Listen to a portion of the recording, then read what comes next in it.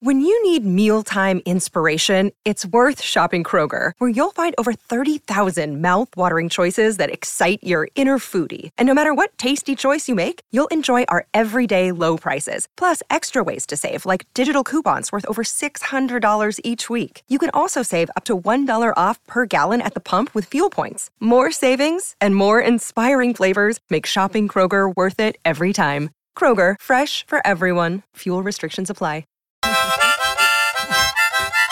Buzz! Buzz!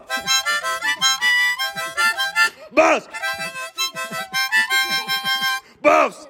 Welcome into the season preview edition of At the Buzzer. I am one of your co-hosts, Jack. Over there is the other co-host, Sam. Hello, Sam. And we have a big one today. Like I said, it's game week. We are in game week. So we will absolutely be previewing everything we can about the Colorado Buffaloes football season. This week, we're going to go through each position group as we know them. We're going to talk about the schedule a little bit because it is a bear. And finally end with some thoughts on this TCU game coming up Friday night. So without further ado, I say we just go ahead and try to dig in. Sam, I know it's been hard for you to follow some stuff now that the camp is closed down and you live very far away. But just start with some. What's your overall feeling for CU football this year? Like, what do you think? I am looking for optimism. So any positive things, any bright spots, I'm going to be drawn moth to the flame. And I don't really have high expectations for this team. I'm just hoping that they can build for the future and that our best players decide to stick around for their junior and senior years. That has been hard. That last bit has been hard for a while. Okay, so at the end of the year, let's say CU goes 2-10, but some of the young freshmen show out. Are you thinking good or bad? I think it depends on what also happens on the roster and maybe with the coaching staff. So I think there's a lot of context that like if Brendan Lewis does great and the defense just sucks because they have injuries or something like that. Right. That would change. If the offense looks worse than it did last year and everybody's healthy and we just suck, and I guess there would have to be coaching changes at that point, which could be optimistic, but there's a lot of ways this could go, where it could be good, could be bad. Okay, that's a good overarching feeling to have. One of I guess even emotion. You won't get too high, won't get too low. That's because I've been hurt by this team. I've been hurt by too many bad seed teams. I'm trying not to. Yeah, I guess I'm not I don't feel like I'm ever going to be hurt by this specific team. So to put some numbers behind this feeling conversation, CU is currently at 2.5 over/under on wins in Vegas. I'll take the over. A lot of money was going on the under when they were up at 3.5. So that was the second most bet future in the country a month ago. So media expectations for this team are not very high nationally. I just listened to a bunch of college football preview pods because it's college football season. I'm getting back in the juices. Solid verbal, Dan and Ty, more Pac-12 oriented than most, honestly. Both said there's a real chance this team goes 0-12. Cover 3, another CBS Sports podcast, some great football guys on that one, said that CU is going to struggle to win every game they're in. You know, they're in general, the feeling around the talent in Boulder nationally is really, really low. They do not think that CU is a good football team, which to me means that there's no bad outcome if you think about it in the weirdest way possible. Yeah, I think so too. But I also think, like, if you compare this to the roster that did go 0-12, I know, like, that was the worst team in college football. Like, we're not at that level. Maybe they do go Well, They do. Okay, history lesson. We What? did not ever go 0-12, thankfully. John Emery won a Oh. game, baby. Jordan Webb Wait, going to wait. Wazoo. Okay. Sorry. Yes. You're thinking of So Tyrone this is- Willingham's Washington team that went 0-12. I am a little bit maybe thinking about that. Okay. Let me just pull up the 2011 bus real quick. Oh, Jesus Christ. Okay. Only our season preview pod in 5 minutes goes to 2011. All right, why not? 1-11, 2012, with one win over Washington State. Was that the scramble into the touch Yep. in the end zone at Yep. the end? Jordan Webb, Jordan baby. Webb, yeah. Okay, Legend. yeah. I was so happy when he scored. I was celebrating. I can picture the whole room. That was dark days. We're not that bad. We're not as No. bad as that team. No. They had Nelson Spruce though. Oh, okay. No. They had a couple good players. That's all I could say, really. Like that team was really, really bad. Where I know it's reductive to say this, and I'm offering no insight other than we are not as bad as we could be. I think there's I'm looking at the depth chart right now. We have enough defensive experience and enough solid defenders to stay in games, where we're not going to get blown out all the time. I think that there's enough emerging offensive talent where maybe they can take a few steps forward and develop. But I think I think it'll be some low scoring. Great transition. Let's jump into the position groups. We're going to try to go group by group and just talk about who we'll see the field the most, who we like in that group. If there's a breakout player, we'll mention them. But you just mentioned the offense has some emerging talent, and I don't know if I necessarily agree. So let's go through starting with probably the most important position, the quarterback. This is the most exciting position for CU fans. This was an open competition all spring and summer between Brendan Lewis, the incumbent, and JT Shrout, who is a highly regarded transfer from Tennessee who tore his knee up last year. Cleared for full contact in fall. Both of them got first team and second team snaps between them, and Karl Dorrell has not announced anything publicly.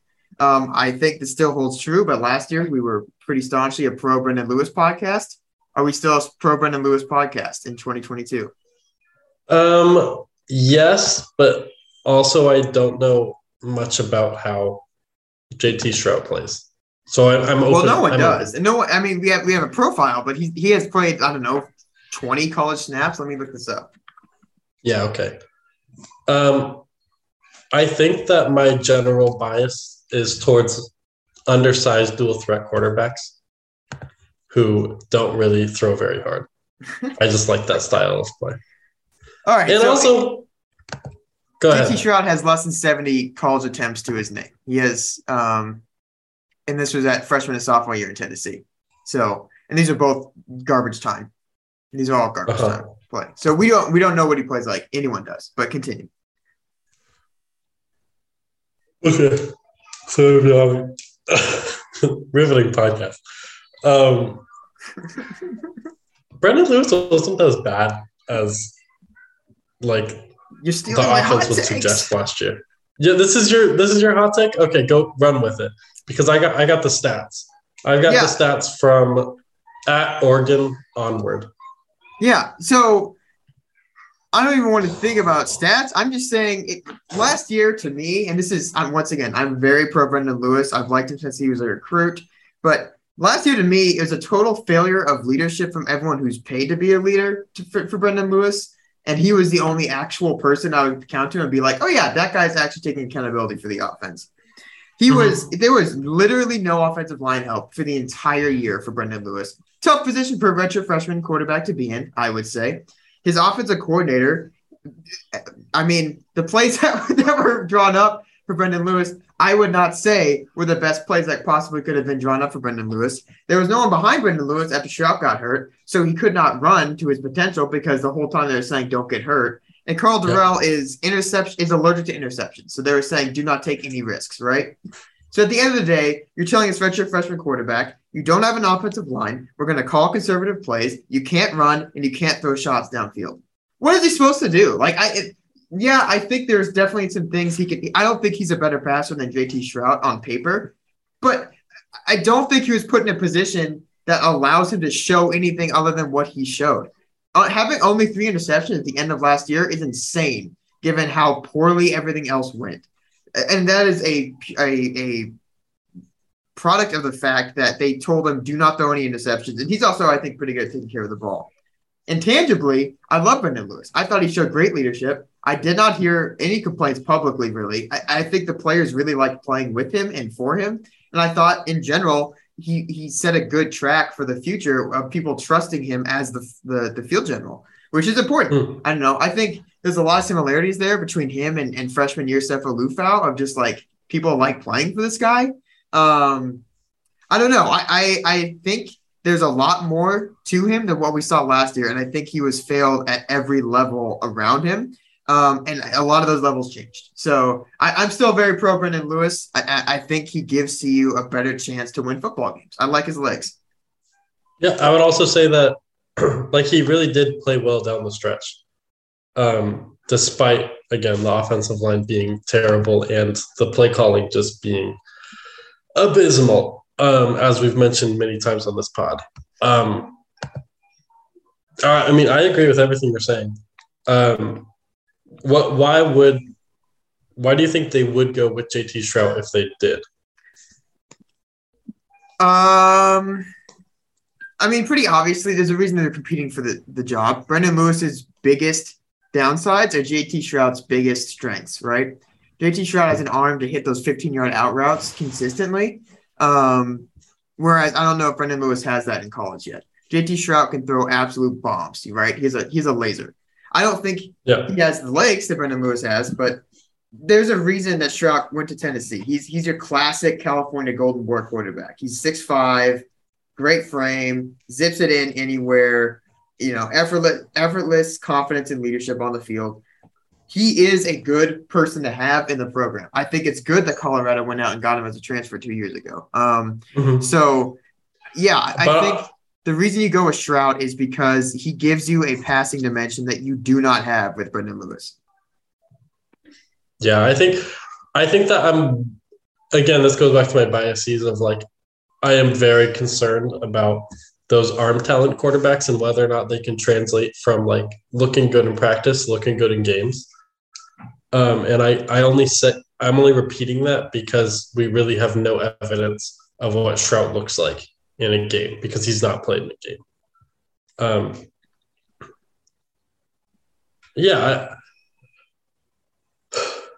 I understand the like what that type of player offers.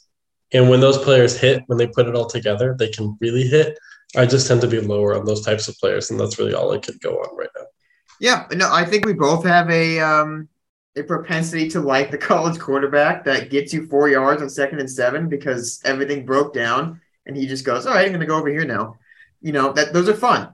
And I think Brendan Lewis has more of a hard scrabble, like run and shoot ability to him that would be it's just fun to watch. The other thing we haven't mentioned here, and we can go into staff a little bit later fully, but new quarterbacks coach, new offensive coordinator, right? Mike Sanford is a new position there. So both players starting from scratch. Mike Sanford he has kind of a profile he likes, but there's no, I don't know. Throughout his career, he worked with all different types. So he was with DeShone Kizer in Notre Dame, if you remember that name. He was with at Stanford, Andrew Luck for a little bit as a higher up person in the offense. And then last year at Minnesota, he was with the statue of Tanner Morgan, right? So I think he kind of works with everything there. And we can get into a scheme change at the end of this, but in general, for quarterbacks, I think we're both rooting for Brendan Lewis to keep the job, but there's a definite, to me, I still get sucked into in my head a definite, like, what if Shrout? What if Shrout is just that quarterback that can throw you into games, maybe. Yeah. Okay. I get sucked into that beautiful succubus way of thinking. Yeah. So let's move on to running backs. We got a huge change this year. Our boy, Jarek Broussard, gyroscopic knees, has moved. He has joined Mel Tucker up in Michigan State. and we wish him well. He's going to do well up there. I think now we are left with a weird mix of super Derek veteran. Broussard is a Oregon, I believe. No, Derek Broussard's at Michigan State. What? I thought he went to Oregon. Oh, no, shit, you're Christian right. Gonzalez went to Oregon. Oh, my bad. Yeah, you're getting I the green and apologize. white teams mixed up. No, I thought he went to Oregon. So we have Okay. two seniors at the running back room. We have Alex Fontenot and we have Deion Smith, who's technically a redshirt junior, depending on how you want to call that. And then we have nothing until Jaylee Stacks, who's a sophomore, and then two freshmen, Anthony Hankerson, who's been injured in camp, and Victor Venn, who is coming out of Buford, Georgia. So And Charlie Offerdahl, the walk-on, who's that's right. on the depth chart. I am doing what other teams will hopefully be doing, which is underestimating him. So let's get into who we think will see the field the most. Alex Fontenot has been here a long time, and he's done some good things for CU. I think he is your definition of an average Power 5 running back at this point, which is a good thing for this team. Yeah, he will get we you know 4 what to he 5 is. yards a carry. He'll get you close to 1,000 yards if you give him the rock a lot, and he'll do some fun things in the receiving game. He's always been a pretty good receiver. He's bulked up a little bit this year, but he's average height at 6 foot, average weight at around 200 pounds, and he has good balance. So it's just like, all right, this guy is a guy that belongs in the field everywhere. Good for him. Mm-hmm. Yeah, that's my thoughts about Alex Fontenot. I've liked him since he came out. I thought he was a fun back. It's just like, Yeah, he's a good guy to be there. I like his patient running style. Also, he's been dealing with injuries too, so I should do the caveat that we don't necessarily know if he's the same, but hopefully he is. Yes, he had a hip injury like 18 months ago, and it's been tough for him to get back. So Those are brutal injuries to come back from, especially for a running back. Bo Jackson, man. Yeah. So with him is Deion Smith, who we haven't seen much of in his time in Bowler. He's been battling injuries, but finally was healthy last year. We got to see him tote the rock a few different times, and he's always had speed, and I think that continues. I think he's going to be more of your outside the tackle runner. He's bulked up this year as well, but I think he's a pretty good top end athlete. We'll see if he can do some things between the tackles. I don't think he has the ability to make people miss in a phone booth like Fontenot does. But Smith definitely has some giddy up. And I think last year we saw some of that. The Northern Colorado game, believe it or not, was a good example of what he could do. I think he's going to be a nice person to have in your backfield as well. We just haven't seen much from him either, just because of injuries. And then who do you think will get more opportunity, Jaylee Stacks or Victor Venn? I hope it's Victor Venn. I think it'll be Jaylee Stacks. Okay, because I'm kind of hoping it's Jaylee Stacks. Yeah, well, Jaylee Stacks he's slimmed down a little bit this year, fun fact. So he will be more frequent in the backfield.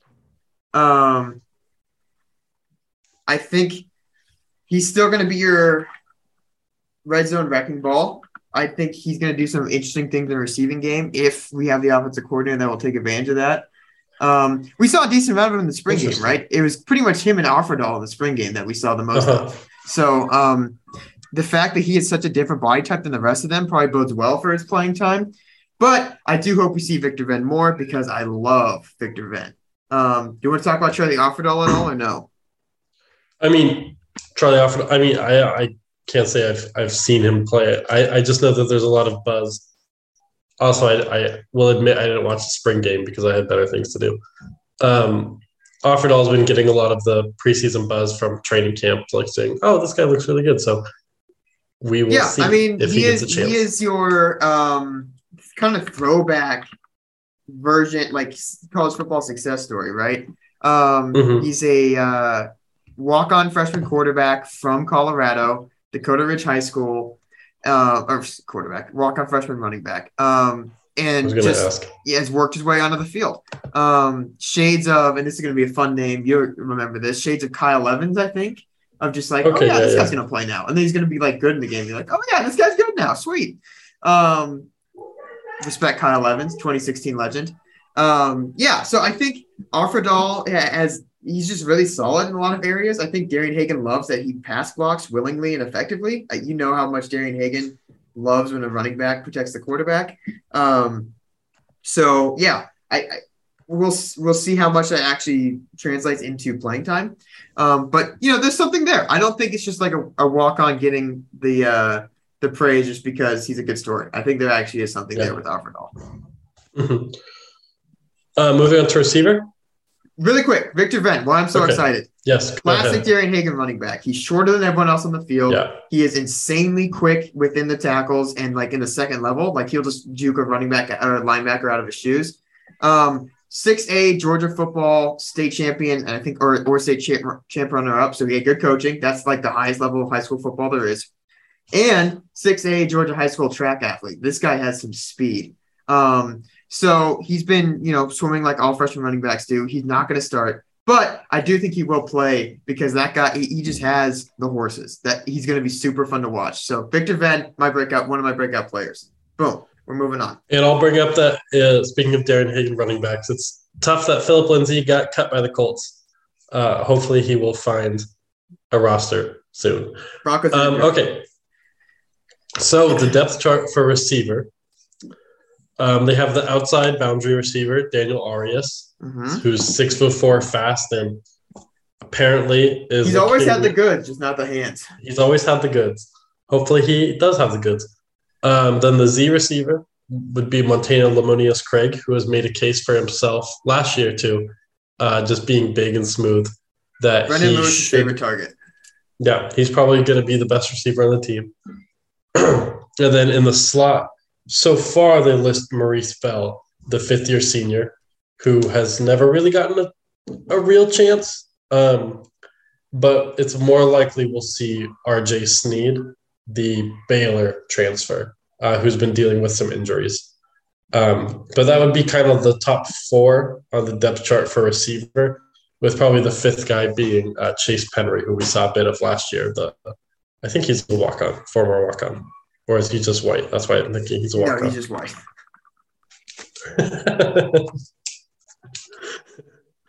Chase Penry has always been on scholarship.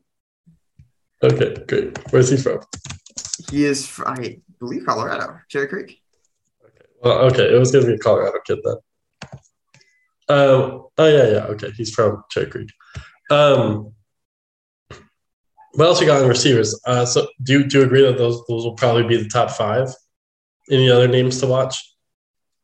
Yeah, I mean RJ Sneed is down, but I think he's also been hurt this fall camp. We will see a lot of RJ Sneed when he's not hurt. That he's probably your most proven best receiver. I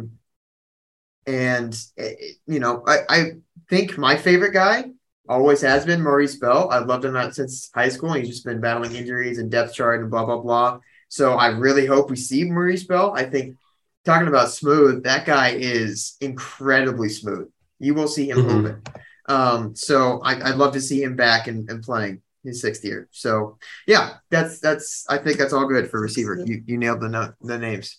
New coach, by the way, also here, but we'll talk about that at the end. Oh, should we include the tight ends here too? No, separate. That's like an eighth of our scholarship roster, dude. This needs a whole 5-minute discussion for you to talk about Brady Russell. Yeah, I'm not kidding. It's like 10 of our 85 scholarships are tight ends at this point. There are so many team tight captain ends. Brady Russell. That's right, team captain. Let's talk about the other team captain, offensive line. Casey Roddick, team captain at the left guard. Okay. We have interesting spots here at the tackles. Frank Phillip and Jake Wiley are back. They were, I'll just say it, not good last year. But, the coaching last year was more than suspect. So we'll hope that changes. But tackle is definitely the worry point for me on this offensive line. I think the interior is actually really solid. You lose Colby Purcell at center, but you have everyone else back at guard. What are you saying? Do you think Mitch Rodriguez will coach again? No, absolutely not. Okay, good. I don't understand the hire to begin with. Thank God that time is over. Exactly. Also, I did not realize Casey Roddick slimmed down to 305. Yes. He was listed at time. like 330 before. He came in to see you at like 360. So yeah, he's definitely he is a massive human being. Yeah, he's worked on his body. Also sliding in here is probably the most high-profile transfer coming in to CU this offseason. Mm-hmm. Tommy Brown, coming in from Alabama. He will play heavily at the guard spots. Also been nicked up a little bit in the fall camp, so you see him a little bit lower on the depth chart. And center is going to be an interesting scenario right now. They have Van Wells listed as an or as a backup. And the starter, you have the depth chart up, right, Sam? Yeah. The starter says Austin Johnson or Noah Fenske, and Noah Fenske was an Iowa transfer. That's right. Austin Johnson's a Colorado guy that's gotten rave reviews for a few years now. He's just been hurt, so we hope to see that he's doing well in there. Yeah, like I said, the tackles just scare the hell out of me. If Phillip or Wiley get hurt, we are looking at Travis Gray, true freshman, at the left tackle backup, going by the depth chart. Or right tackle is true sophomore Jared Christian Lichtenhand, who is 6'10". I was looking at him earlier. He's 6'10" with a mullet and a goatee. Yeah, so we are, I mean, in reality, what you'll see is someone like Tommy Brown scooting out to the tackle, I think. But terrifying out there and something that needs to be addressed for next year as soon as possible. We need more tackles. Yeah, I'm not so sure about Jake Wiley, and obviously Austin Johnson comes with question marks, but this looks pretty solid. Interior line will be totally fine. The interior line will be great. Okay, yeah. The depth doesn't seem great. I just see Noah Fenske as a pretty solid depth piece if he doesn't start.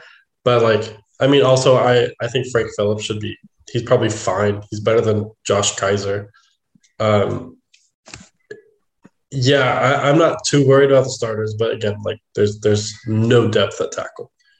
That's a bit terrifying. I would say besides tight end, this could be interior offensive line was probably the strength of the offense. Do you think? I don't know what I'm asking with this. Okay. Please take it away from me because I got nothing to say about the offensive line. Like I said, last note, this will be the group that has improved the most from the coaching changes. Okay. I'll stick my foot in the ground right there.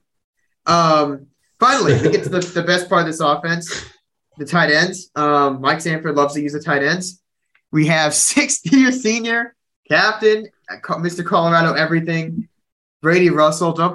I would not be surprised if he just applied to be a route handler too, just because the man does everything for CU, has always been a complete warrior, former walk-on success story. He will now be in the upper echelon of Pac-12 tight ends. He's coming back.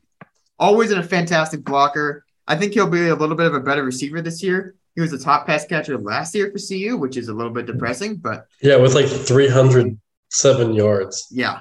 That's depressing. He will be used, that's a 12-game schedule. I know. He will be used a lot this year as well. Now, Brady Russell has been the same guy for 6 years, so we don't have to talk too much about him. Just look at any games from any of the last 3 years, and you'll know who he is. But it's exciting to me if you look at the depth chart and just thinking through it. Behind him are 3 freshmen, all of which are your more classic tight end bodies, and all of which will see the field this year. So Caleb Fourier, popular last name for Colorado tight ends. Caleb Fourier was injured his senior year of high school, injured his freshman year here. Now he's a redshirt freshman. He's just the Gronk, 6'5", 240, glides down the field type player. He played receiver in high school and just has bulked up. He will play also as well often this year. We saw him a little bit in the spring game. He's physical. He is a physical player. So I'm really excited to see Caleb Fourier develop, and I would not be surprised if we just default to more 2 tight end sets to keep Russell and him both on the field this year. Oh, okay. That would be nice. Yeah, so Fourier is very exciting to me. Austin Smith is a guy who is just out of nowhere, middle of Texas, crazy tiny town. Just we're teaching him how to play football, but he's just another gazelle. And then Eric Olson is a guy I loved coming out of high school. He's a Heritage High School grad, so lives in Colorado. And he's a great body and a great blocker. So I also expect him to see the field. Really, Am I wrong?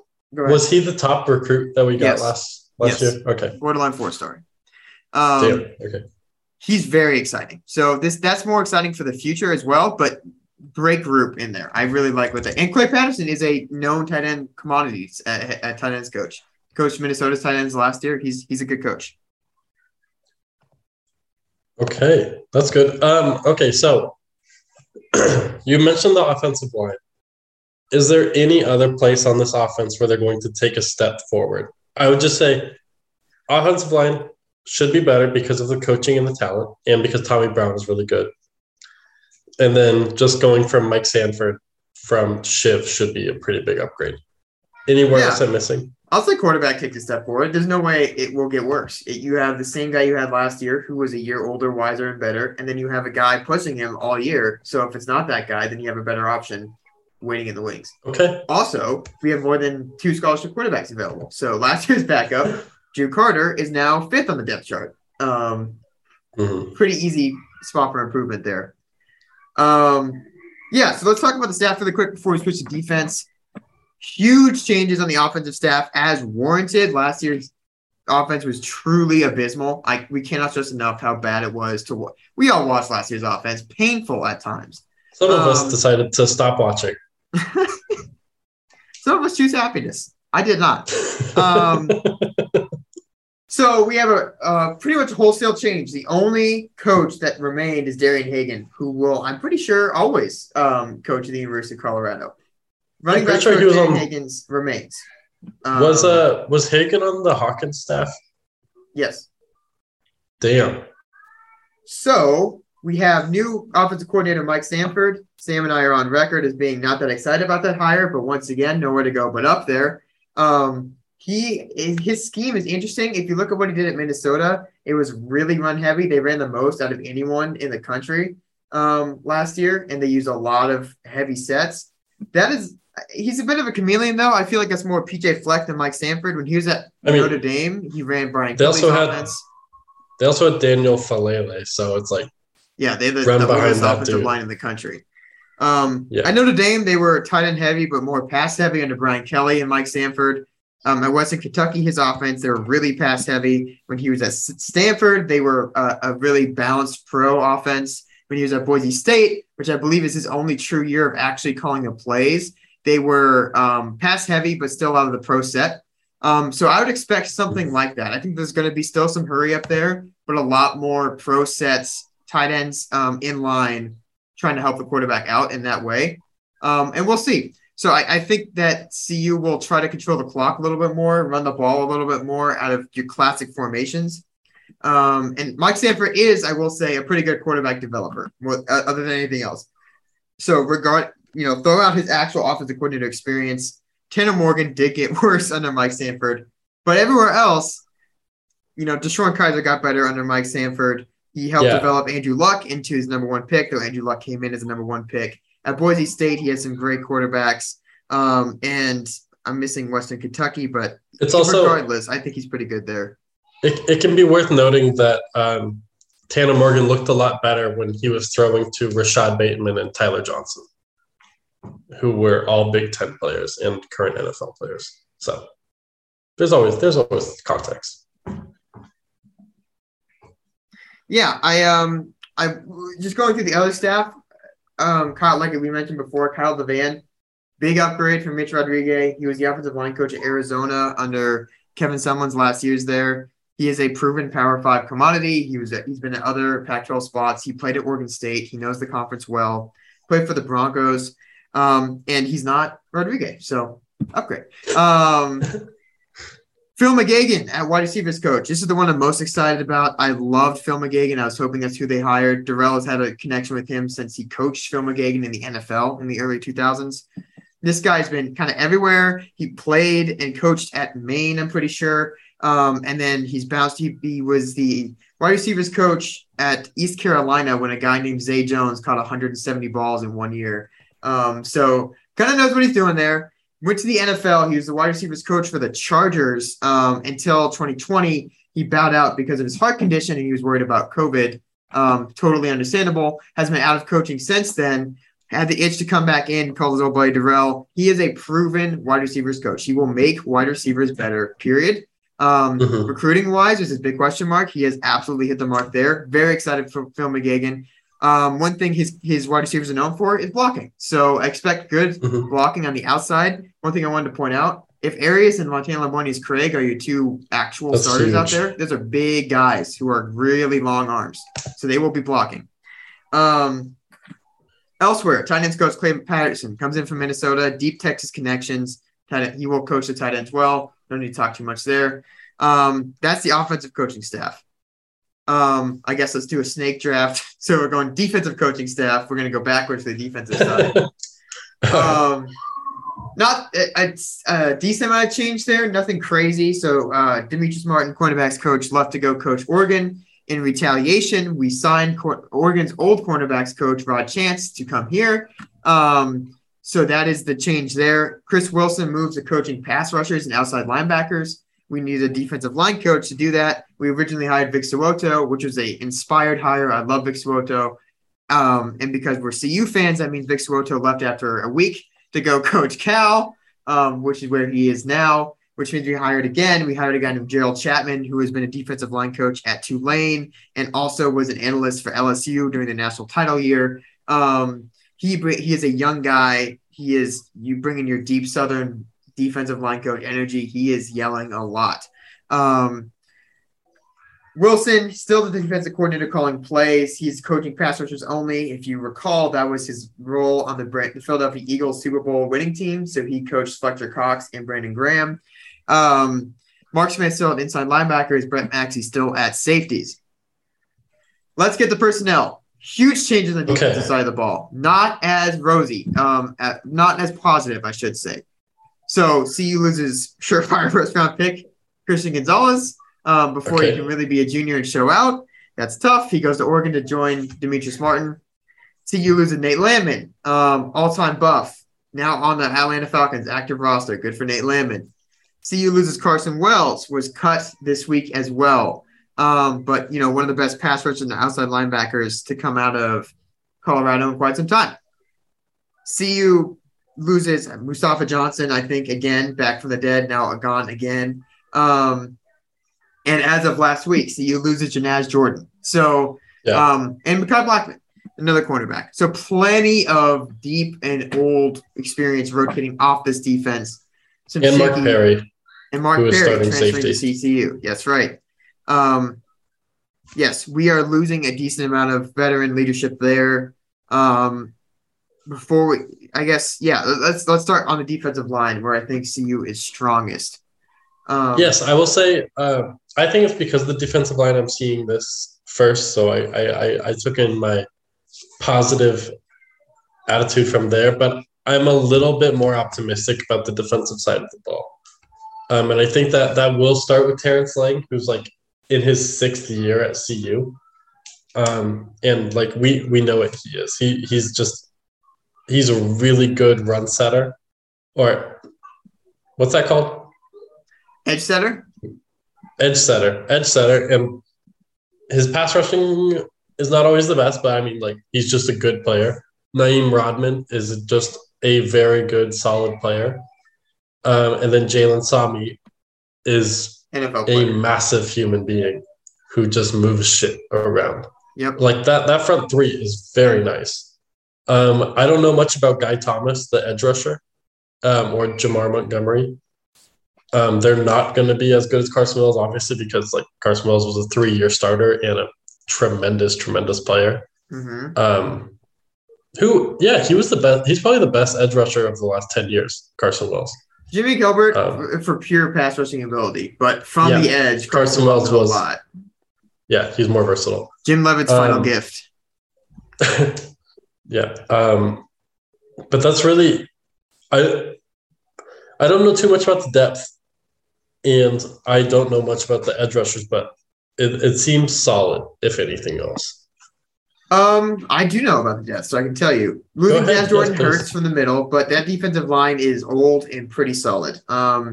Sammy, like you said, is an absolute monster. Lang is continuing to be older and gets bigger every year, so he's up near 300 now. Naeem Rodman is so completely competent. It's impressive.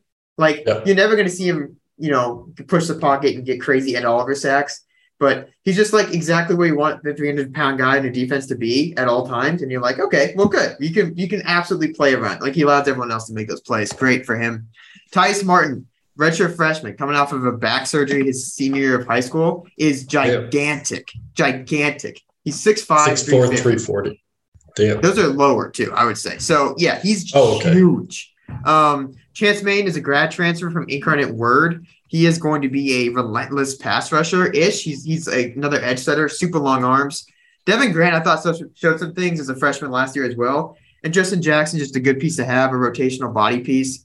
And on the edge, I think Carson Wells is easily the best, but I think this group is really interesting. Guy Thomas is a sixth-year senior. He is a maniac. And if you recall, he just wrecked the A&M line before he got hurt last year in that game. Mm-hmm. He will be a menace if he can stay healthy. Jamar Montgomery's a little bit more solid, 250, but a pretty good guy to have in there. And then the guy I really am excited for, this is another breakout player of mine, so if you're keeping track, I have Victor Venn so far. Another breakout player of mine is Alvin Williams. I love Alvin Williams coming out of Georgia. Long arms, relentless motor, and he can really bend. So I think Alvin Williams is going to get some sacks this year. I didn't realize how good Guy Thomas was, where I must have blanked it out. Against Texas A&M, 12 tackles, 3 tackles for loss, 2 sacks. Yeah, man. Yeah. Also, he lists his only hobby that's listed. He enjoys working out in his free time. Hell yeah. First off the boss, Guy Thomas. Football guy. Let's move to inside backer, which, like we said, took a massive hit with Landman moving. A massive transfer in with Josh Chandler-Semedo at a grad transfer. I believe the only 5'10" middle linebacker in the country, but he is absolutely proven production. He was the leading tackler for West Virginia for like 8 straight years or something insane. So he's going to be a good piece. We also have team captain Quinn Perry, still rotating in there, 6'2", 250, solid as a rock. Rick Gamboa with some wheels is what I call him. And then we have Robert Barnes, also a grad transfer from Oklahoma, came in last year. He's bulked up now. If you saw him at media days, he looks like a linebacker now, which is super fun. And he still has some giddy up. So I think that rotation is actually pretty solid there. Okay. So I am worried that Quinn Perry, he's a team captain. If he's going to be starting, I'm a little bit worried because I just don't think he's that good. Marvin Ham is pretty much unproven. Good athlete, good recruit, but again, unproven.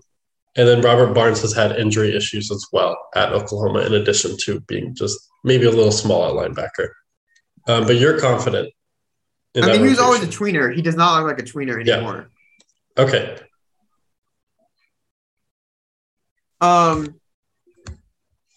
Any thoughts on the linebacking crew? I ran through that pretty quick. Marvin Ham is also listed as a starter, but I don't think we'll see him as often. Okay, and why is that? Schematically. Just schematically. So I think we're transitioning to Chris Wilson always liked to 4 down front. The way this is set up kind of looks like it's going to be a 4 down front with end tackle edge as the 4 at the top. And what I think we're going to see a lot of, so I mean, if you just count the defensive spots we have starters, it's 1, 2, 3, 4, 5, 6, 7, 8, 9, 10, 11, 12. You're only allowed 11 players, right? So one of these starting spots is not going to be on the field all the time. I think we're going to see more 4-2-5 than we will 4-3 with 4 defensive backs, right? Okay. If we see more 4-2-5, we're going to, I think, default to our 2 best linebackers on the field at any point in time. I don't think one of those is going to be Marvin Ham. I think one of those is probably going to be Robert Barnes, and then depending on what it looks like, it's going to be a mix between Josh Chandler-Semedo, Quinn Perry. I think we're going to see a rotation of those 3 more often in those 2 spots than we are going to see Marvin Ham. Okay, I can trust that. I've got no other thoughts. Like, do you think Chandler-Semedo can just be a veteran presence at the inside? Yes. Who can he's not Nate Landman. He will not be as disruptive as Nate Landman, but he will absolutely clean up plays. 2 things I want to mention. Okay. The freshman crop of inside linebacker is really fun. So Aubrey Smith being on the depth chart is very fun for me. He was a great guy out of Georgia, Victor Venn's teammate. As is Owen Carey. Owen Carey is he was like an edge rusher. They've converted him inside, and he's now a backup there. He's going to be fun to watch as well. That was it. All right. Okay, now the real position that took a lot of hits. Danger. Oh, God. Cornerback. Yeah. Oh, God. So far we have 3 starters, left, right, and nickel.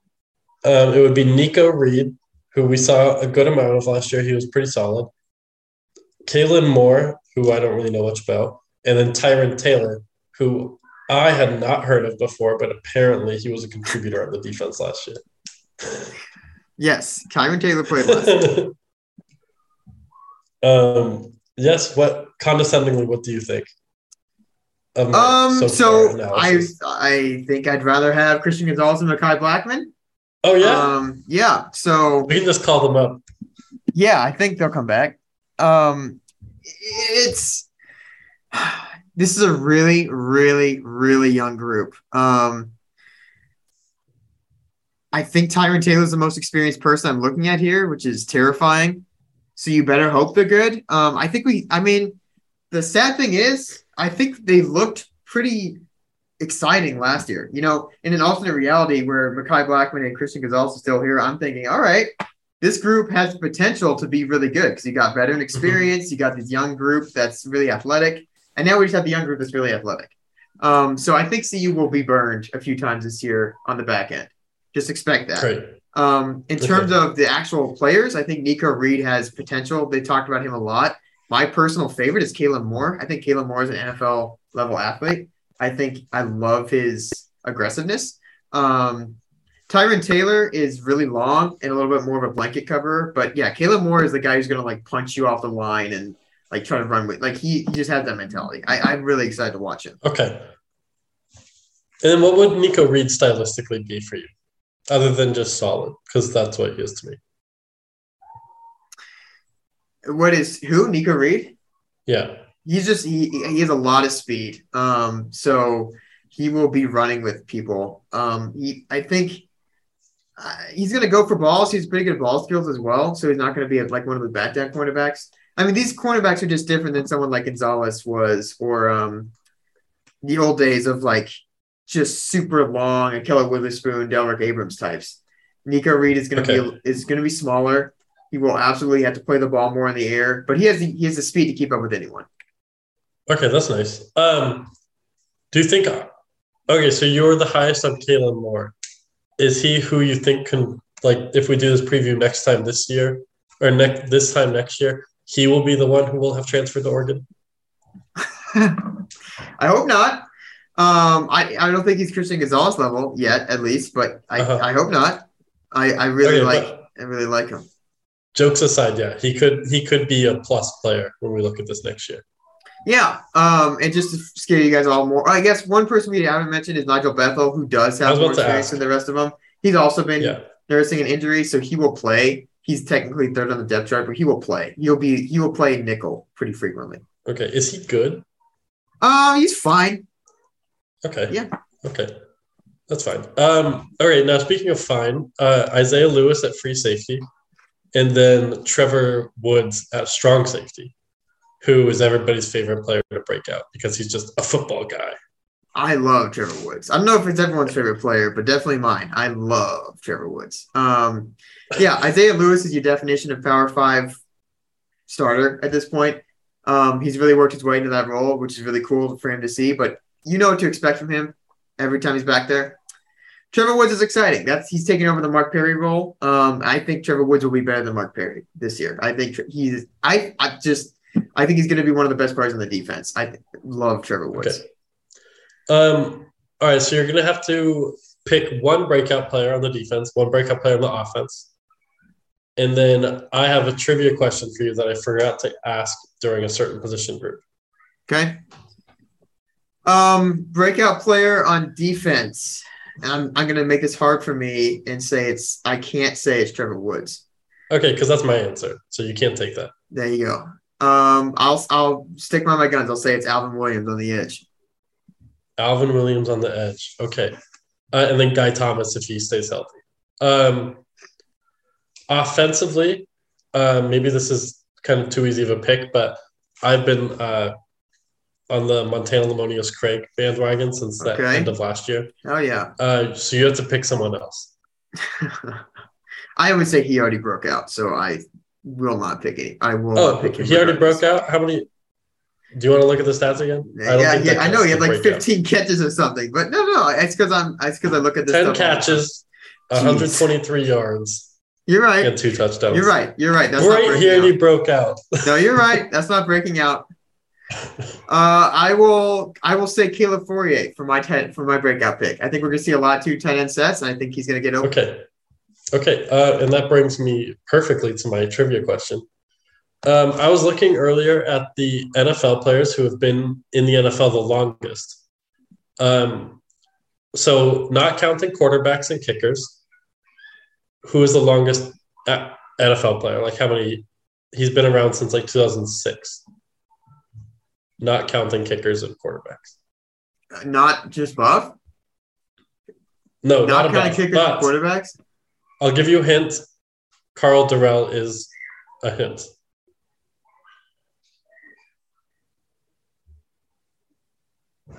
Mercedes Lewis. It is Mercedes Lewis. Great job. Hint. And thanks for bringing it back to the tight ends because I had that ready. He made the Packers final roster, which is fucking crazy to me. Still hanging around, baby.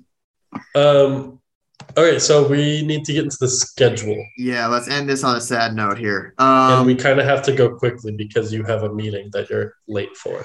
Yes, so we don't have to go too quick, but we'll talk through this. I've been thinking about the schedule a lot. I've been thinking about this team a lot. I guess this is going to devolve into an overarching rant.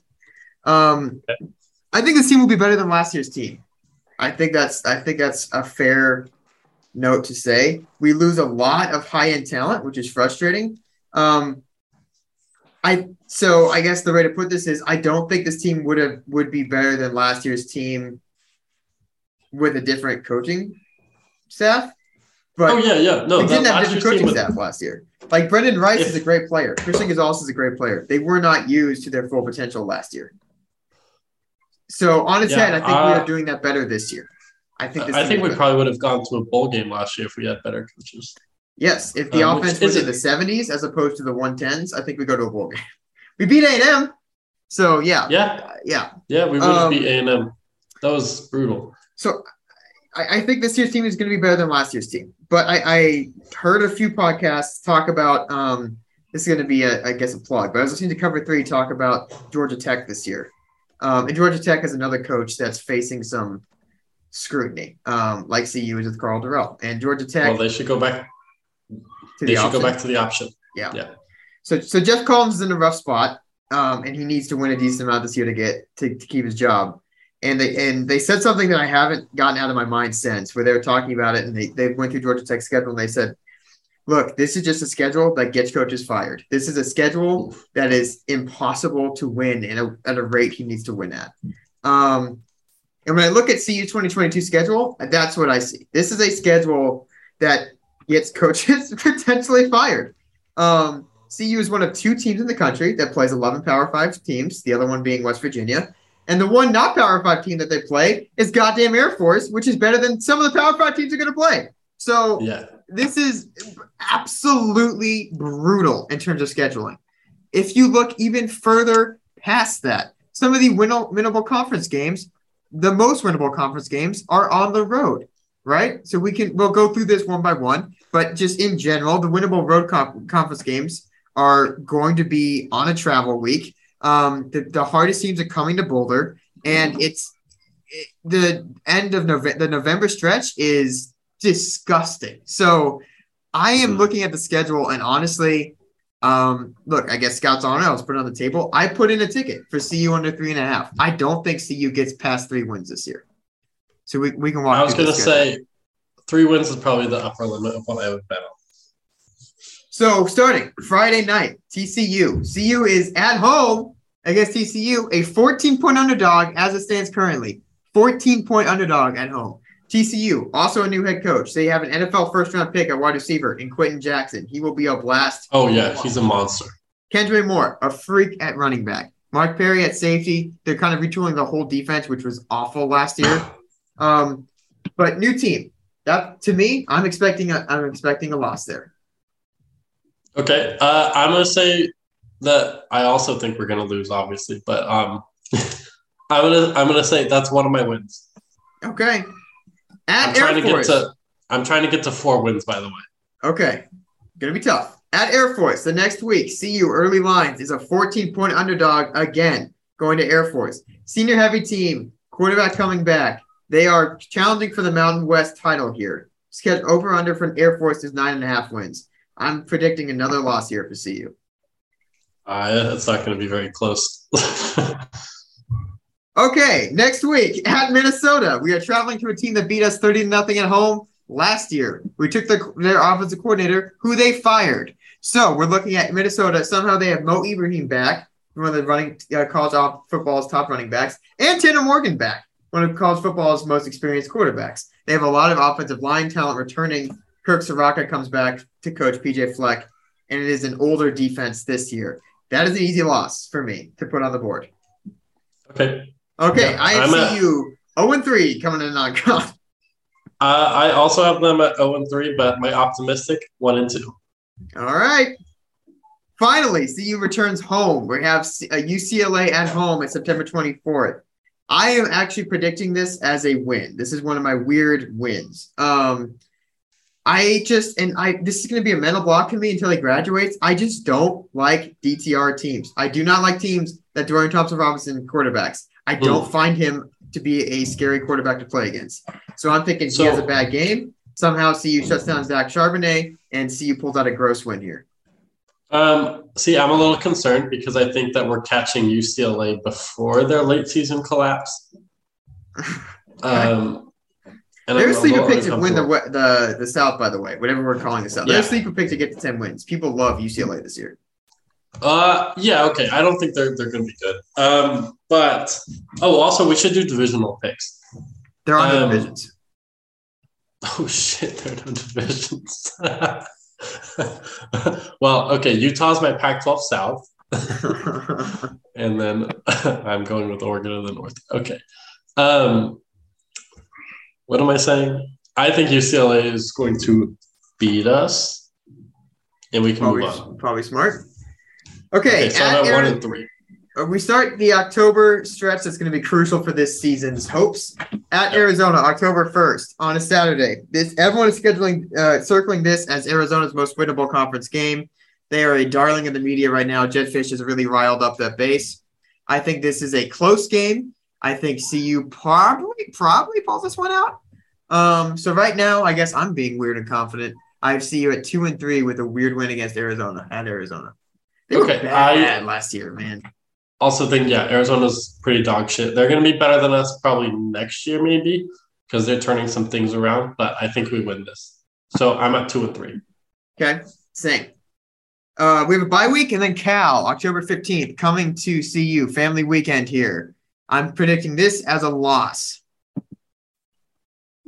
I watched the CU Cal game last year, and that was some pretty. I don't see how we're gonna get any better. They have a new quarterback, to be fair, but they have more talent than they did last year. And I actually have an overtaken on the Cal wins. I think that Justin Wilcox is going to do some good things with them this year.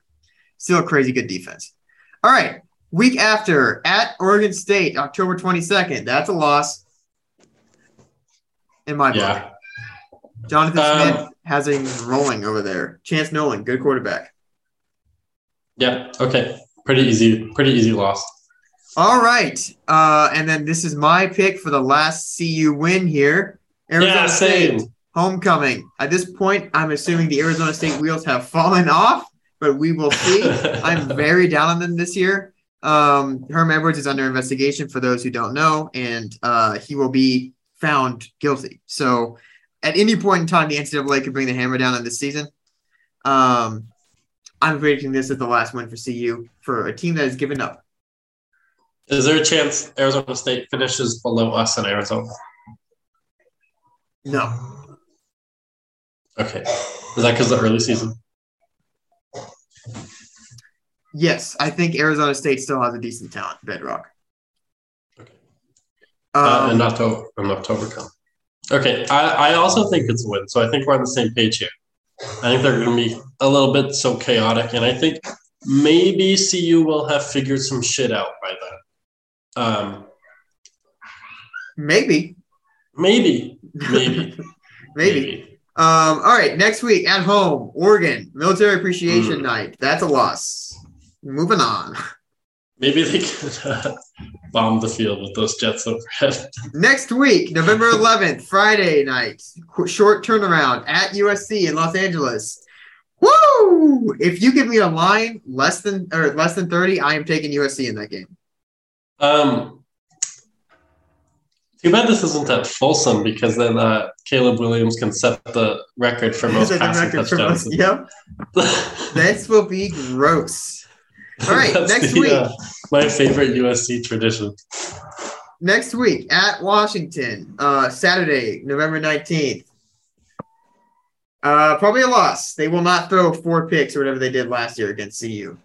New coach. I love their coach, Kalen DeBoer. So I'm predicting a no. Okay. And new quarterback. Okay. So why are they going to be better at Washington?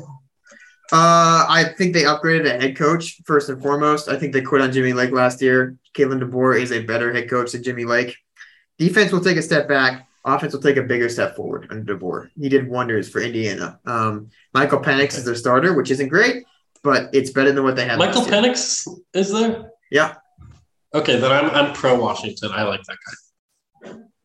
Last time Michael Penix was good was under Kalen DeBoer as the Indiana offensive coordinator. So yeah, okay. they make magic. Last week, Senior Day against Utah at home. Oh man, that's gonna be a beating. That's an L. When the Pac-12 figures its shit out with UCLA and USC leaving, can they switch around the schedules so we don't have to finish with Utah every season? That would be just lovely. Well, if we go back to the Big 12, it'll be interesting what that rivalry week looks like. Well, it'd probably be with Utah.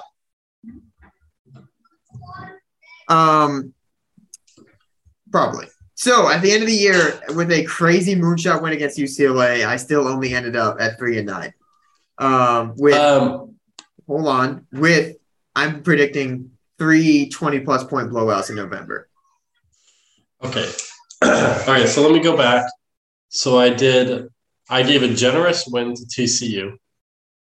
A sort of 50-50 win over Arizona. And then probably a 50-50 win over Arizona State at home. Those are the ones I gave wins. Mm-hmm. So that's 3-9. And then probably 1, 2, 3, 4, 5, 6, 7 comfortable losses. Yep. Where it's like, I don't really see how we have a good chance here. Best case scenario. Absolute best case scenario, 5-7 with some freaky stuff going on. Levels of the rise, everything comes together. 5-7. I can get myself higher than that. So in my most optimistic, and I'm giving this like a 5% chance of happening, Mike Sanford somehow gets this offense to mid-60s production-wise, as opposed to like 110th that was last year. Like CU's consistently putting at least 4 scoring drives together. Brendan Lewis and or JT Stroud is just a revelation at quarterback with the new offensive line. I could see CU taking 1 game, maybe 2 games in the non-con, and then just sweeping October to get to 6-6. That October is huge. That's all your winnable games, I think, in a row. Arizona, Cal, Oregon State, Arizona State. That's doable. That's a pretty soft stretch. Yeah, if CU's offense is somehow to the point where it's scary and like ball controlling, and it like actually can move the ball and ball controlling. Yeah, like we're not just killing the defense like we did last year, right? And the defense stays okay enough where like the defensive backs aren't just completely hung out to dry. I can see a world where They beat TCU out of nowhere the first week. Hang tough against Air Force. Get killed at Minnesota. Play UCLA tough. Win sweep October. Beat Arizona. Heal up the bye week. Beat Cal. Pull off a win against Oregon State. And then Arizona State has the wheels fall off. And then you're feeling pretty good about next year. But I don't think that's that likely. Yeah. Yeah. Okay. Okay. I'm still going 5-7 because even your optimistic thing had us beating Air Force, which I don't think that's going to happen. What's the worst? Well, we don't have to talk about worst case. Worst case is legit 0-12. There is an absolute chance that this team goes 0-12. I would say at the same chance of going 6-6, maybe a little bit higher. There's no easy outs. There are no easy outs on the schedule, man. We are less talented than 11 teams that we're playing. That makes it hard. Oh boy. Yeah, that's a pretty brutal way to say that. Okay.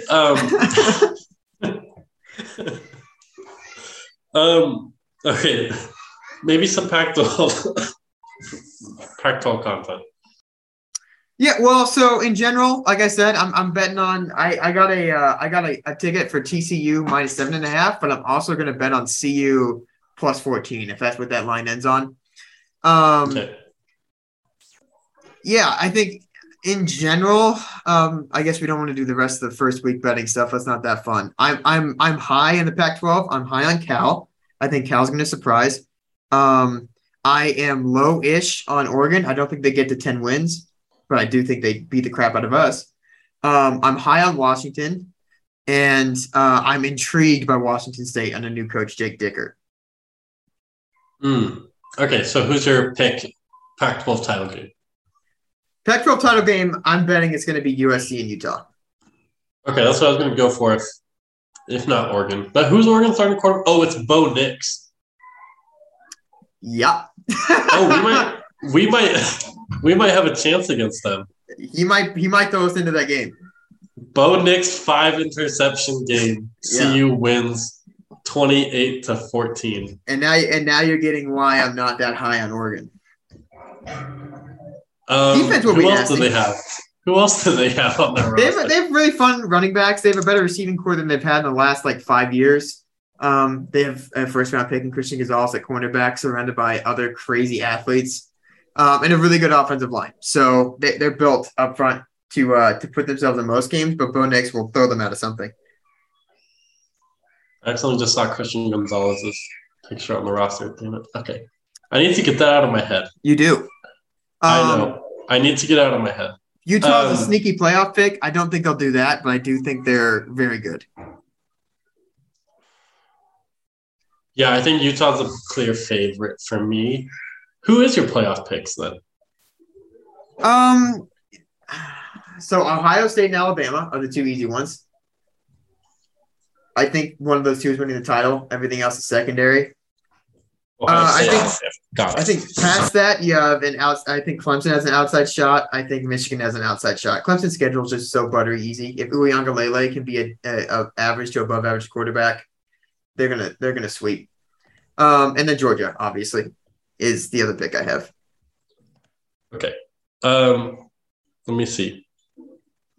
I did not prepare this before I asked the question. You don't have to. Okay. I find playoff discourse, especially before the season, extremely boring. Okay. Well, I just want the picks to be on the record. Oh, USC has very good odds for no reason. Well, so I've actually done a 180 on USC. I thought they were overrated, and now everyone thinks that, so I've swung back to underrated. I think somehow the Oklahoma media, and listen to this, please, John Wood's not going to like this, but the Oklahoma media has turned this into like Riley was just inheriting the program. He didn't do anything for Oklahoma.